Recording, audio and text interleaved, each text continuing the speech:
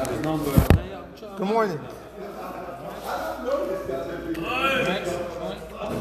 Okay, so there's fascinating Rashi, He's a Miami boy, you don't know that. which I want to learn something very interesting from.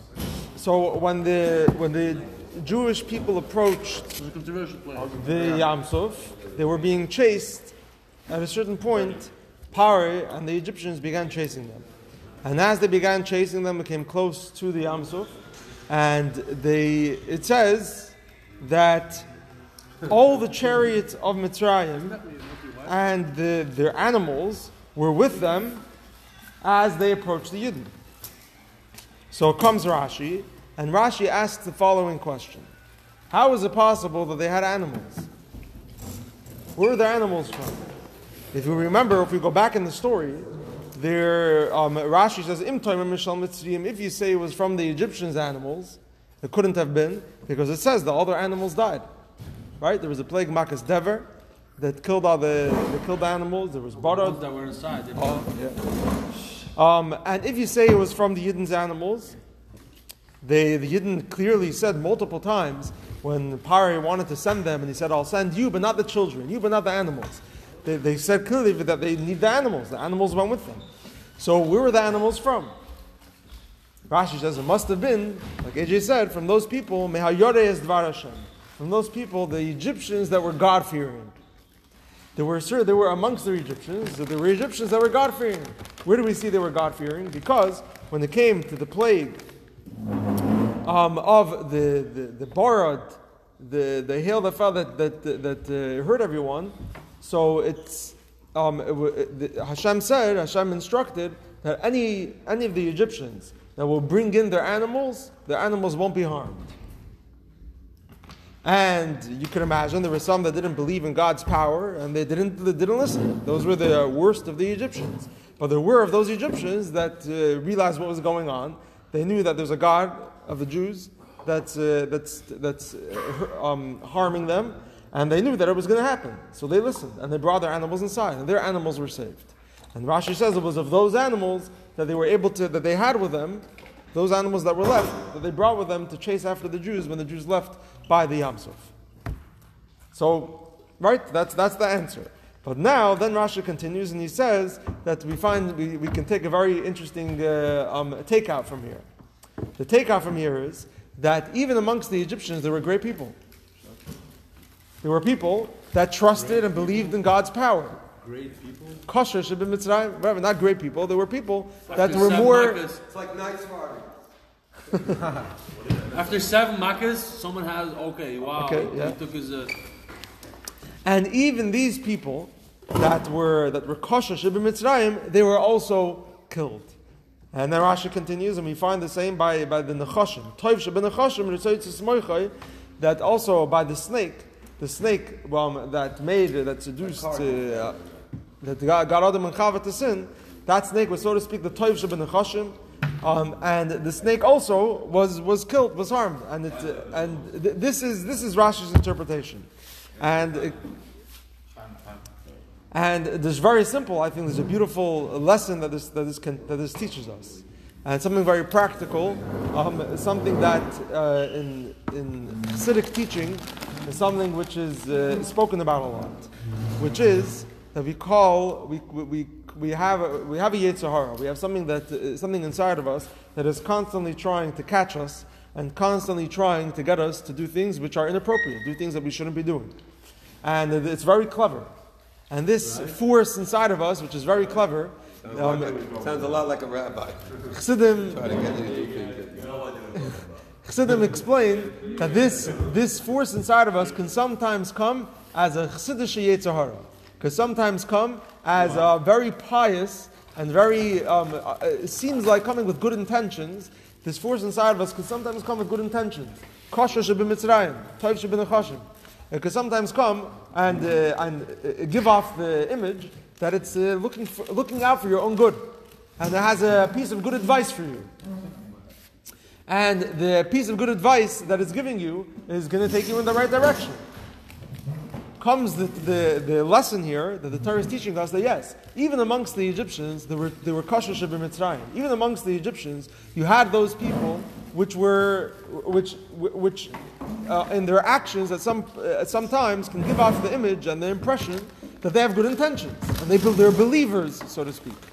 But even those people don't get fooled by them. They have the same hatred towards the Jew as the Egyptians, which didn't express the type of belief that they expressed. They may have believed a little more evangelistic with this one. Get some to it.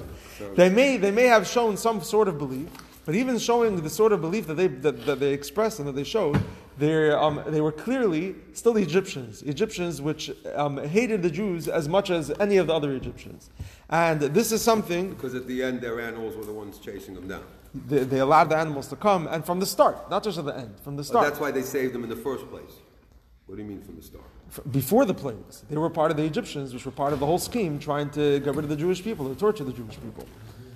Meaning that, during the plagues, they may have shown some sort of belief, but from the beginning, they were of those that were oppressing and making the Jewish people suffer. And they can't fool anyone by the fact that they're expressing some sort of belief. And it's very powerful because it's sometimes very difficult to discern. Sometimes very difficult to be able to differentiate. One is something coming from a good place. One is only good intentions, and one are there negative intentions. One is this force inside of me trying to catch me. Because sometimes you can have this force inside of us telling us to do things which seem to be very, very good on the surface. Sounds a lot like a wife. Yeah. What is this, marriage lesson? What is this?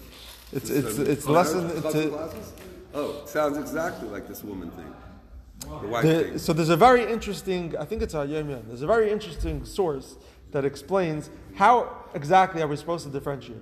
Meaning, if we're saying that this force inside of us can sometimes come to us, we say clothed in a zaydin ezupata. We say sometimes this force inside of us could come dressed in the most religious clothing.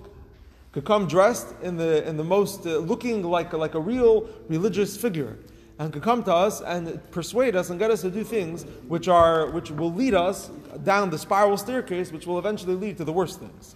And we say it starts with a little at a time. But how are we supposed to differentiate? How are we supposed to know when this force inside of us, what it's telling us to do, is it somewhere that's going to take me to a good place, or is it something that's going to take me to a negative place? Because sometimes it's telling me positive things. It's telling me instead of sitting down and learning now, go outside and you need to go run, you need to go play a sport, because that sport is going to get you to do something, going to get you to a better place. Or instead of doing something, spending time with your family, you need to go right now and spend a few extra hours a few extra minutes in the office. Meaning, how am I supposed to know when it's coming from a good place, when there's good intentions, or when there's negative intentions? So one of the ways of knowing is in the long run, where is it taking you? Is it taking you to do? You have to look at the action, the active outcome that's coming out of this decision you're about to make. Is it going to lead to me doing more good things, or is it eventually going to pull me back and pull me away from actively doing good things? Is it eventually going to lead me to actively doing negative things? And the action sometimes is what tells. Yeah, the negotiations and the thought process behind it sometimes can really catch you and can really make you think that there's good intentions and it's taking you somewhere good. You have to be able to look closely and see what are the actions that are going to come out of this. If I see the full play in front of me and see what exactly this is going to lead to, will it lead to good actions? Is it actually going to get me in the long run to be involved in doing more good things? Or is in the long run, can it lead me to perhaps doing negative things? And that is sometimes the deciding factor. Realizing if it's going to take me, if it's actually going to result in good actions or negative actions. That's more an intention. Yeah, sometimes the intention could be clouding, it could be confusing. We're saying you have to look at where it's actually going to lead to, the action that it's going to lead to. So it's a powerful lesson from here, and the lesson is yes, there could be kosher shebim Mitzrayim, there could be toy shebim nechashim, there could be a chsidish yetzer hara, something that comes in in interesting figures, and this is we can find this in Rashi's words. Rashi is very specific on the words he used by Tov Sheben Chashim. What should we do to this Tov Sheben Chashim? What should we do to this snake which comes and appears as being good? Ritzoitz es moichai. You got to completely destroy the brain. He doesn't say get rid of it, kill it, or take it out of your life. He says ritzoitz es moichai. You got to get rid of and destroy the brain, because that is what's really getting at you. Sometimes it's the thought process behind it, the negotiations with you, and the interesting talking and the brain trip that it takes you on, which pulls you in and catches you and gets you involved and gets you in the trap. Because it convinces you, and you could persuade, and you could persuade yourself, you could justify yourself in things that you're doing. So this is where it teaches us, don't get involved in the justification and the negotiation and the thought process. Get rid of that. Look at the action. Look at the active outcome. What's going to come out of it? Is the action going to lead me to doing good things? Or is it going to lead me to actually is the action going to be negative things? And that's a way of differentiating. And there's an interesting story.